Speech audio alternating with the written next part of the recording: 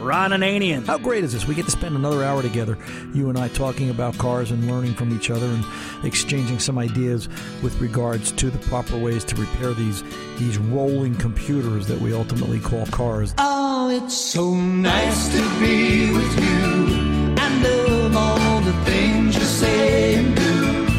And it's so nice to hear you say you're gonna please me in every way. Honey, I got the notion you're causing commotion in my soul. The Car Doctor. You know, we all want everything for free and we all want it cheap. I mean, that's human nature. But the reality is that in order for a business to survive, they have to charge you X amount of dollars. Welcome to the radio home of Ron Ananian, The Car Doctor. Since 1991, this is where car owners the world over turn to for their definitive opinion on automotive repair. If your mechanic's giving you a busy signal, pick up the phone and call in. The garage doors are open. But I am here to take your calls at 855-560-9900. And now, here's Ronnie. Hey, come on in. Sit down. Let's talk. Ron Ananian, the Car Doctor, at your service. 855-560-9900 is the Car Doctor 24/7 hotline. 855-560-9900. Here to talk to you about your automobile and solve your problem for you, whatever that might be. More information about this radio show, cardoctorshow.com. Various places to podcast it, TuneIn, iHeart, iTunes.com. Things you probably know about. You may not know about Google Play. We're also out on Google Play now. And we're talking to you via podcast there as well. If you need me during the week, it's Ron at cardoctorshow.com. How much should a battery be? You wonder. You know, I had a scenario this week, price of a battery, it's what I kept thinking in my head, but it was the ever since syndrome. Ever since you fixed the check engine light, 3 days later the car developed a dead battery. And it's the technology. I think it's technology that skews people, you, me, maybe not with cars, but me with other things, in the way that we think and approach certain scenarios. It was a 2000 Toyota Avalon. As a matter of fact, I think I talked about this last week. This was the car that we did and had the conversation about calculated load, and there's a YouTube video out. If you go out to YouTube and look up the Car Doctor channel, there's a video out there talking about calculated load and the difference between the bad mass airflow sensor at 60-something% versus the new mass airflow sensor at 93 or 94%, whatever the number was, showing you the difference in the printouts. And a couple of days after that car was serviced, I got a phone call from the customer, and they stopped by. The battery died out of the clear blue. It was good for 3-4 days, 5 days, I think it was. And then they went out to turn the key and just dead. And they jump-started it, and it was okay for another day or two, and then dead again. And he wasn't saying that it was something we did. You know, I don't want to say that it's something you did, but you could see he was uncomfortable about it. And I guess rightfully so.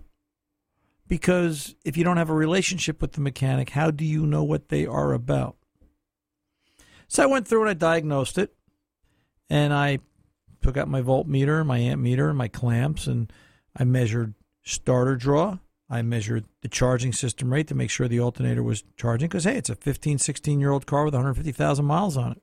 Anything could drop dead at any time. Went through and did a draw test. Now, a draw test on any car today takes time.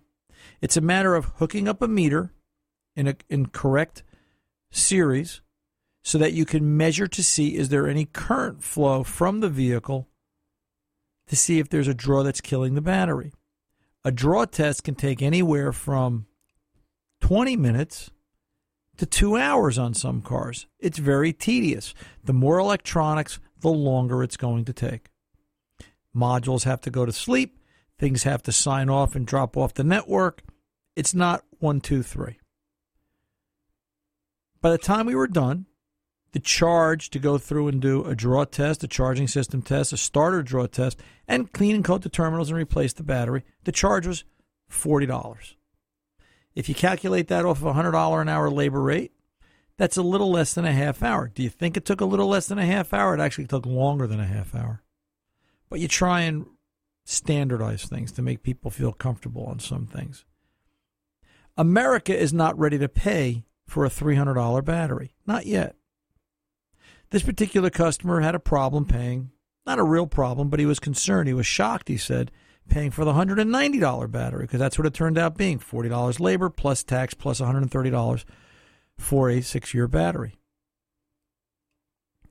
I'm wondering, and this is the reason for this conversation, what are you willing to pay for the price of a battery?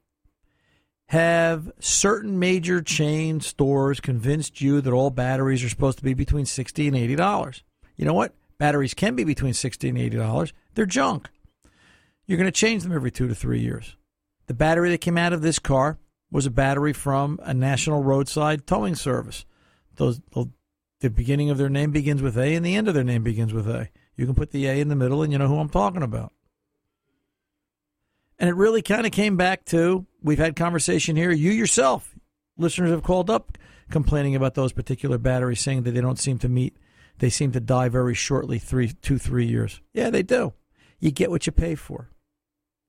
In a couple of years, 2012s are going to start to need batteries, probably very soon, as a matter of fact.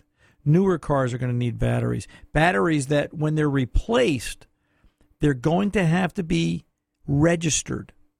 In other words, the days of drop in a battery and go are gone. You're going to have to actually put a battery in a vehicle, do a draw test. A draw test, waiting for things to go to sleep and drop off the network, can take anywhere from 20 minutes to 2 hours today. It could take up to 4 hours on later model cars with certain computers, looking for specific voltages or specific current. And then you're going to have to register the battery. Registering the battery means you're going to have to go in with a scan tool, acknowledge that you did a battery change, let it take some specific readings so that it knows the battery was changed. It knows the resistance values of the battery, sort of baseline the battery, so the charging system, which is computer controlled and has been for quite some time, can now properly keep the vehicle running and charge the battery at the same time. What's that going to cost? I can't imagine a repair shop pulling a scan tool out for less than $50. They'd be crazy if they did, simply because the average scan tool now is $3,000 to $4,000, and that's for something non-dealer level. The dealer level stuff is comparable in price, but the software updates are just so expensive. Are you ready for a $300 battery? Are you? And what are you going to do when that battery that you don't want to pay for, that you don't buy the good one for, drops dead in the middle of nowhere and you have to get it repaired and they don't have the technology, the scan tools? Automobiles are not easy, and they're not getting any easier. I am watching the industry change in front of my eyes. I never thought I'd live to see this day. I didn't think it would happen in my lifetime, but I'm seeing auto repair physically change, and it's different for me. All right, if you're taking this show, if you're listening to this show in Florida or in California or in the Midwest, it's different for you. If you are a technician in a repair shop and you're fixing cars somewhere else other than Waldwick, New Jersey, I know it's different. It just is. Your concerns are different than mine. Your issues are different than mine. The littlest Ananian got into an accident this week. Well, actually, it wasn't her fault. Somebody rear-ended her car at 40 miles an hour and banged up the back of the Escape. So she had to take it into the Ford dealer to get it repaired. She has to get an estimate and go through all the, the steps and the processes. Jeff from the body shop called me, and he wrote the estimate. And, Josh, the littlest Ananian's boyfriend, went in and said, "Hey, listen, you got to call the dad unit. He wants to know what's going on. This is a car guy." And we had a great conversation, Jeff and I did. And it's a Ford dealer out in Pittsburgh, and I'm sorry I forgot the name. I'll have to dig it up so we give them their proper due, but maybe we'll wait until they fix the car and see how they do in the first place. But it was an interesting conversation because he sees some of what I talk about in terms of it's hard to find help, people that are interested in fixing cars, but it's also, he was shocked to hear that in Bergen County, New Jersey, if the car needs 4 brakes, 4 tires, they're going to get rid of the car. He said, "That's crazy." I said, "Yeah, but that's what goes on because leasing is such a big factor in my area, in my region of auto repair." Go back to the battery. $200 battery, call it what it is. Has a hard time paying for that. Doesn't understand why it should be so much. I told Jeff this story. He was shocked. He said, no, that can't be. I said, yeah. He says, listen, he goes, out here, he says, people will put $3,000, $4,000 a year sometimes in a car to keep it going because they know what it takes to replace it. Yep. Like I always say, auto repair is a national phenomenon with regional issues. And I guess the point of this opening monologue and conversation is, what are you ready for? Do you have it clear cut in your mind? Do you know what you're buying when you go into a repair shop? Or do you look at the price of something, and if you've seen a national chain advertise it for $89.95, do you just assume that it should be $89.95 everywhere? Or are you smart enough to realize that the place doing it for $89.95 when everybody else is doing it for $150 or $200 is somehow pulling the wool over your eyes, and, well, you get what you pay for. But that's where this conversation started, didn't it? Hello and welcome. Ron Ananian, the Car Doctor, here at 855-560-9900. Here to take your calls and answer your questions. Let's pull over and take a pause. When we come back, we're going to kick the garage doors open. So stay tuned. I'll be back right after this.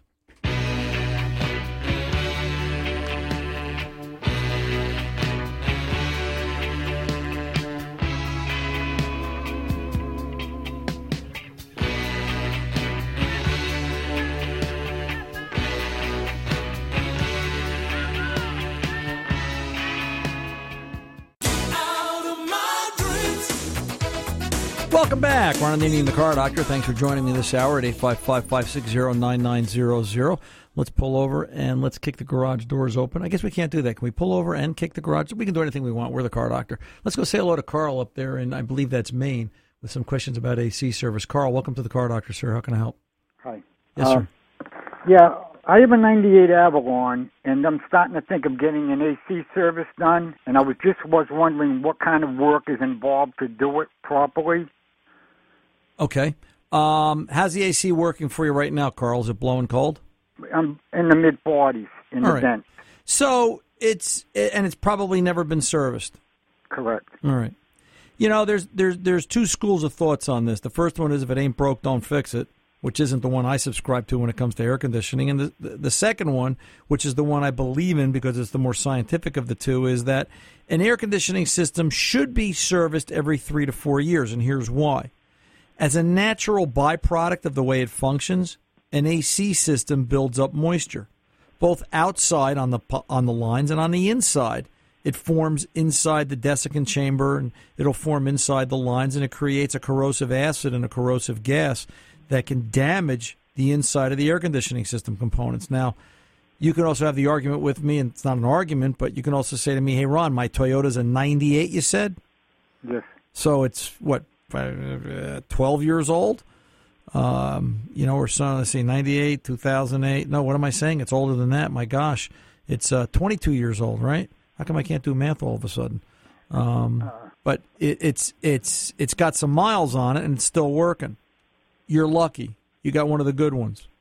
But most AC systems will benefit from a service every 3-4 years, and by that I mean hooking up, recovering refrigerant, measuring what comes out, measuring how much oil comes out so you know how much oil to add back into the system, and then pulling a vacuum. And here's where the AC system gets its biggest benefit. Pulling the vacuum boils off the impurities and the contaminant that will damage the system when it's not serviced. Now, that 98 is a little bit of a better animal. A newer vehicle, Carl, yeah, the AC condenser has passages in it that in some vehicles are smaller than the diameter of a pin. Wow. All right? So it's so tiny. It's such a fine mesh of honeycomb that, A, there's no way to clean it. There's just no way to flush it anymore. And B, if the system isn't serviced properly, it becomes a real problem in terms of efficiency. The other issue is the volume of refrigerant has changed so much since 1998. Your car probably has, I'm going to guess and say it's roughly 1.5 pounds to a 2 pound system. A lot of vehicles today have a system with less than 1 pound of refrigerant. Wow. So here's the rub. If a 2 pound system loses 2 ounces, the proportion of how much that is to the total volume versus the 1 pound system losing 2 ounces, all of a sudden that 2 ounces in the 1 pound system counts for a lot more in terms of refrigerant and cooling capacity, right? Yes. So it becomes a much more critical number. And that smaller system that loses that same 2 ounces now has to work even harder, and in some cases will overwork and shorten the life of the components. Bottom line, I'm always a bottom line guy. I think you service air conditioning systems every 3 to 4 years. And part of that service is an evacuation, a measurement of oil, and then a recharge to proper level. I've had air conditioning systems, and I've had this argument with instructors, and I get somewhere with some of them. I've had AC systems that literally will show me correct pressures, but provide inadequate cooling. It's gotten down to, on some vehicles, that it seems that the volume of refrigerant in them is so small that the only way to determine what's actually in there instead of looking at pressure is to recover, measure, evacuate, recharge. Bottom line.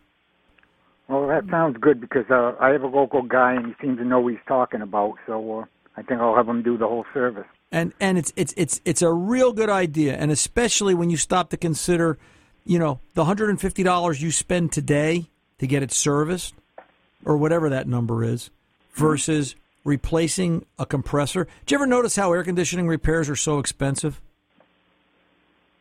And I think the reason for that is because manufacturers know, and again, this is my black helicopter conspiracy, I think manufacturers know that, people are funny. We're a funny bunch, human beings, we are. We'll drive around in some cases with grinding brakes, bald tires, and headlights that are out. But if the air conditioning doesn't work, the air conditioning's got to be cold. We've got to have cold AC. It's a problem for us otherwise. Yeah. Well, I live near the Cape. It ain't so bad all the time here, but when it's warm, it's hot. Right. Especially on the highways. And then it's also the humidity too. So we got plenty of that here too. So, all right, sir. Okay. Thank you very much, Ron. You're very welcome. You're very welcome. You take good care. It's air conditioning, and air conditioning is also now. Chris was up in Massachusetts or Maine. I forget what he said, and Mass, and different animal down in Florida. I wonder how that 98 Avalon would do down in Florida in terms of holding out for air conditioning for the life so long, almost 20 years. And it just supports and proves my theory that auto repair is a regional issue. And I try to keep that in mind. When we sit here and we talk, I try to keep that in mind because the guy in Florida has got air conditioning on his mind. The guy in California is thinking about, maybe sitting in traffic, overheating, commutes, dealing with different terrain. The guy in Montana is thinking about cold weather starts. The guy in Texas is, you get it. Auto repair is a regional phenomena. Everybody's got their own picadillos that they're working on trying to solve when it comes to repairing and maintaining a car. But this is the real bottom line. Cars still are very, very mechanical, even with all their electronics, and they still require maintenance every once in a while. I'm Ron Ananian, the Car Doctor. We're back right after this.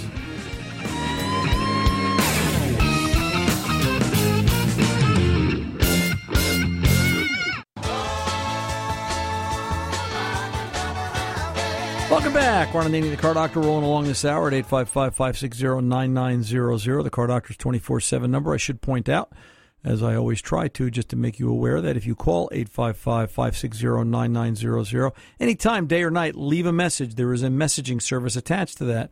You can leave a message, and our producer will call you back and put you in the queue, put you in the lineup for the following week. We can talk to you live on air. And that's really how we like to do it. I want to talk to you on air, as much as I know some people don't like to talk on radio.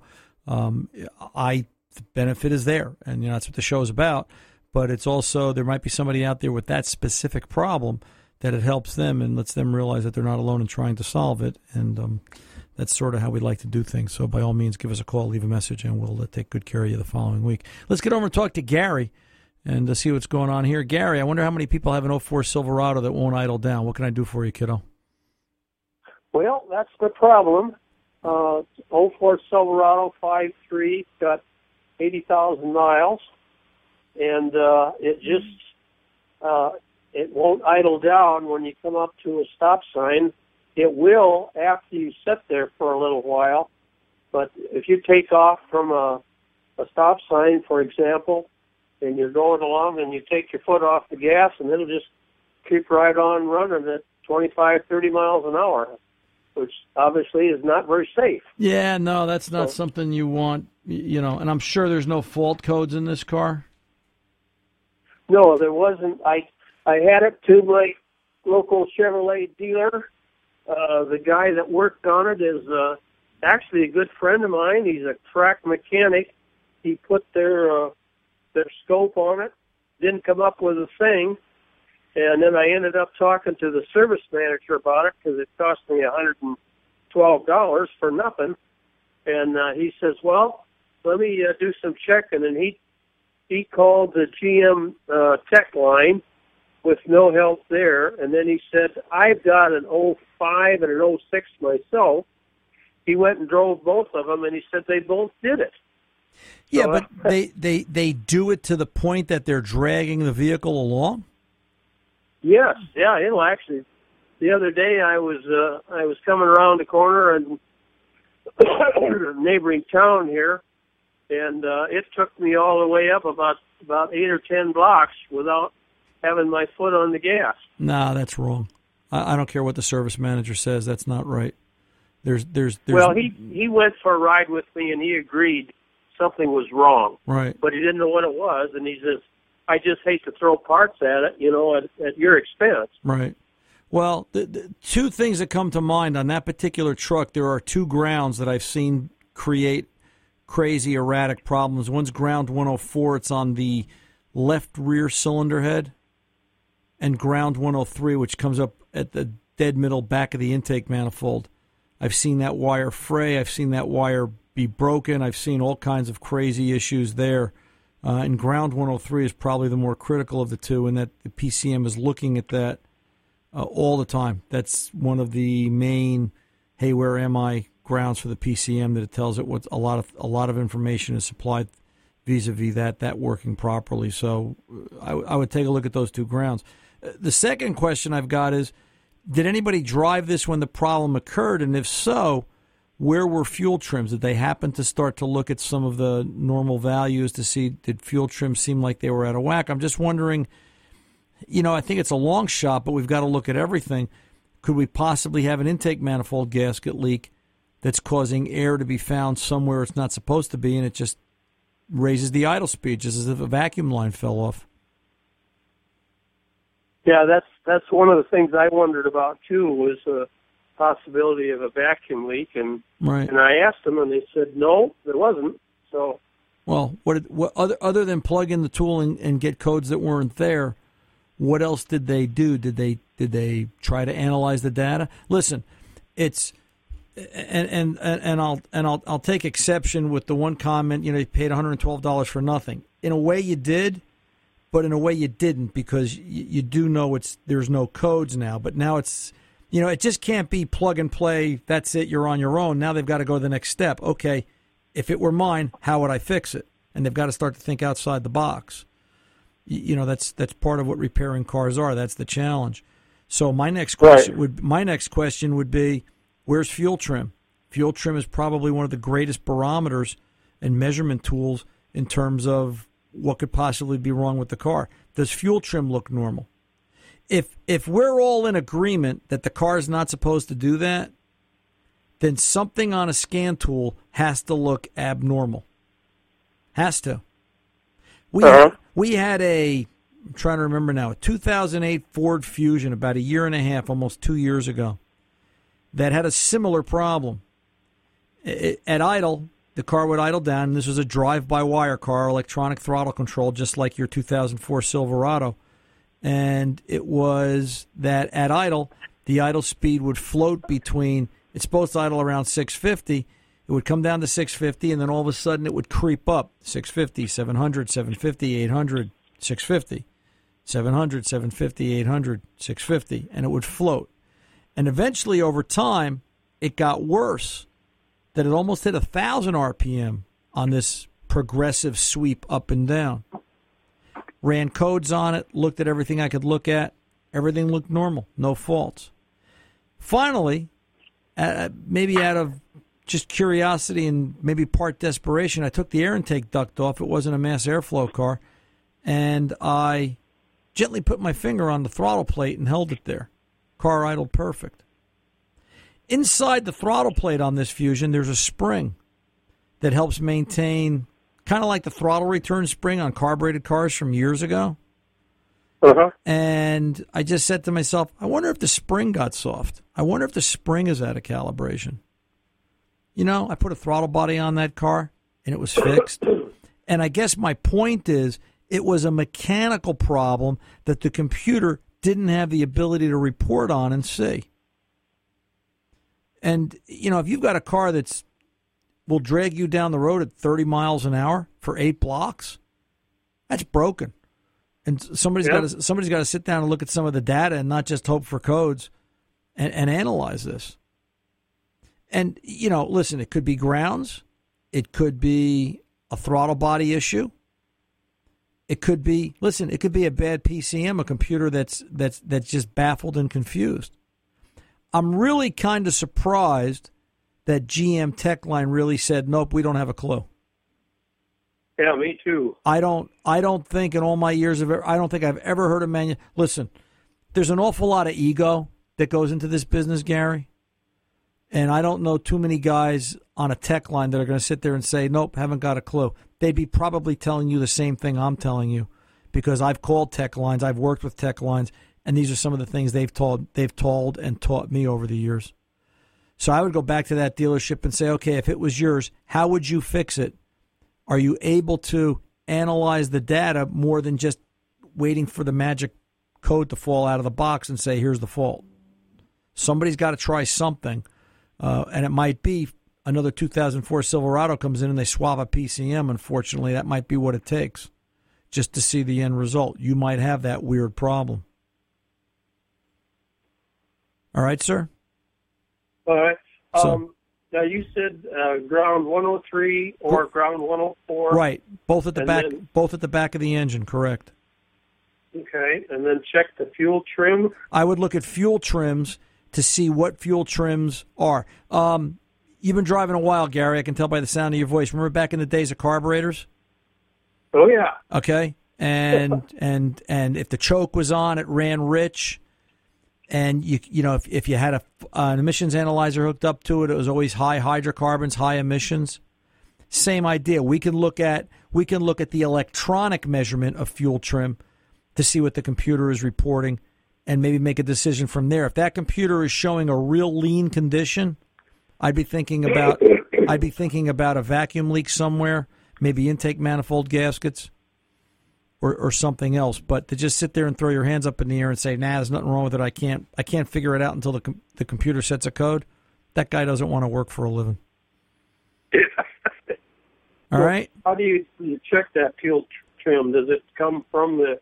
It'll come from the computer. It'll show up on a scan tool, and it's a reading. It's a measurement reading from the PCM, from the main engine computer. All right, sir? Okay. If you have any questions, shoot me an email. You've got my email address, and I'll do my best to give you what information I can. Good luck to you, kiddo. 855-560-9900. The Car Doctor's coming back right after this. Don't go away.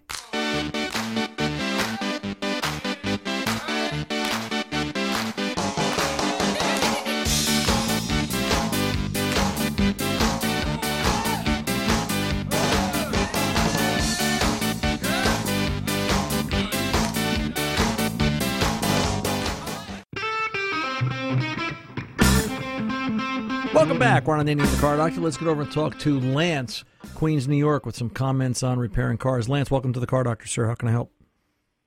You were talking a couple of weeks ago about how the industry is changing as far as letting out information and tools to repair cars. Sure. Kind of the same. Yeah, I'm a photographer, and kind of the same thing is now happening in our industry, and it's happened in other industries before. As a photographer, some of the big camera companies have basically stopped selling parts, independent repairmen. and they no longer have the ability to repair cameras now. This was basically because the camera companies wanted more money. They want to have control the ability to repair cameras. They're getting what they wish for, but now repair times are taking what used to take days are now taking weeks and months. Wow. Ouch. Yeah. This happened also in the watch industry years ago with Rolex. In the late 70s, early 80s. Before that, actually, if you wanted to be a Rolex certified repair watchman, all you had to do was take a class. Once you passed that class, they allowed you to buy parts from them and service their watches.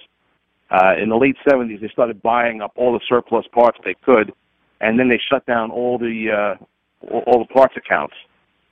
So now you had to go to Rolex to service your watch. So what happens if Lance the photographer breaks his camera and you're shooting a wedding or whatever, and it takes 2 months to get the camera back? Lance has to buy another camera. Basically, yeah, that's what it is right now. So if I can finish the story with Rolex, what basically happened with them,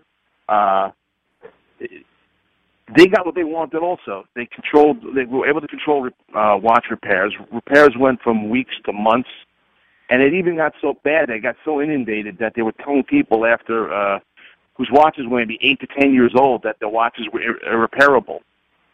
What happened was the parts repair people, that's the suppliers to the industry, revolted, and what they started doing was they started selling parts without insignias on there, without any catalog numbers, as generic parts to the repairmen. And that gave them the ability to start repairing watches independently.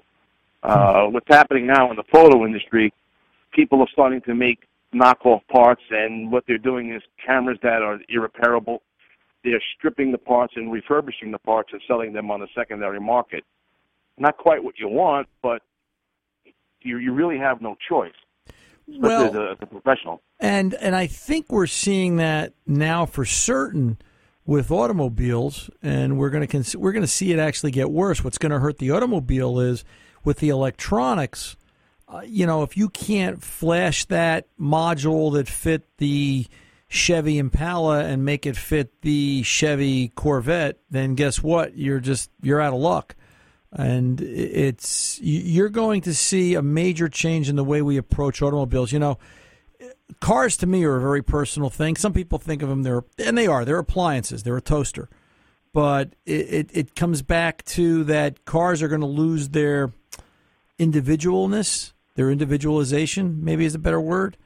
And they're going to have to get very generic because the cost to maintain and manufacture all these specific little modules and parts is just going to become prohibitive, or we're going to have car companies go the way Rolex went.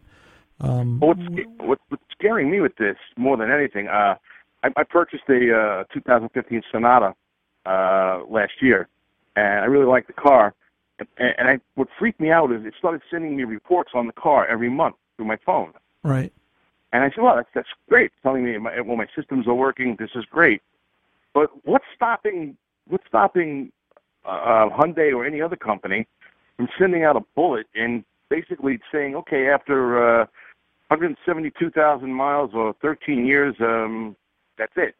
Well, right now, the only thing that's stopping it is the government. And if the government ever gets mad at us, they're going to stop us all in our tracks. Lance, I appreciate the call. The clock's going to grab me. Let me pull over and take a pause. You keep listening. You keep those comments coming. I'm Ron Ananian, the Car Doctor. I'll be back right after this.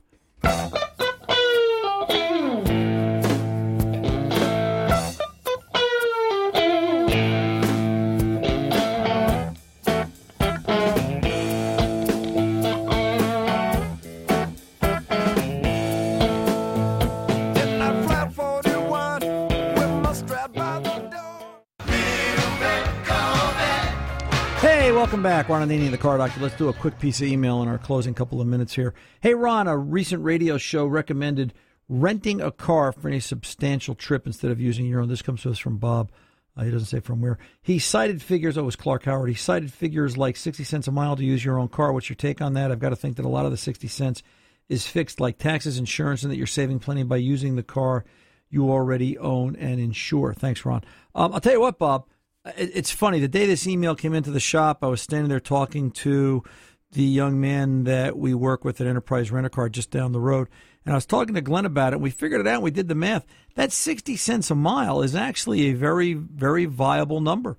And I think when you look at the cost of what it takes to purchase a new vehicle and insure it and register it and still do maintenance, renting a car to take long trips or to take the occasional weekend trip, or if your car is older, and I think what Mr. Howard here was talking about in reality, because I've done this myself. I drive all older vehicles. If I want to go away for, out beyond the 500-mile limit, I don't feel like having to think about the car, and the car is 10, 12 years old, 15 years old, for where I go, I'll rent the car. Sometimes I rent the car because I want to see what the new technology is like, and that's a different conversation for a different purpose. But you know what? I've got no problem with renting a car to take a substantial trip instead of using my own. It saves the wear and tear on my car. That 60 cents a mile number is not to be scoffed at, especially when you consider, replacement cars today of any substance can be $30,000 to $35,000, and that's just barely a notch above entry level in a lot of cases. So yeah, renting a car seems to be the way to go. I'm Ron Ananian, the Car Doctor. The mechanics aren't expensive; they're priceless. Everyone.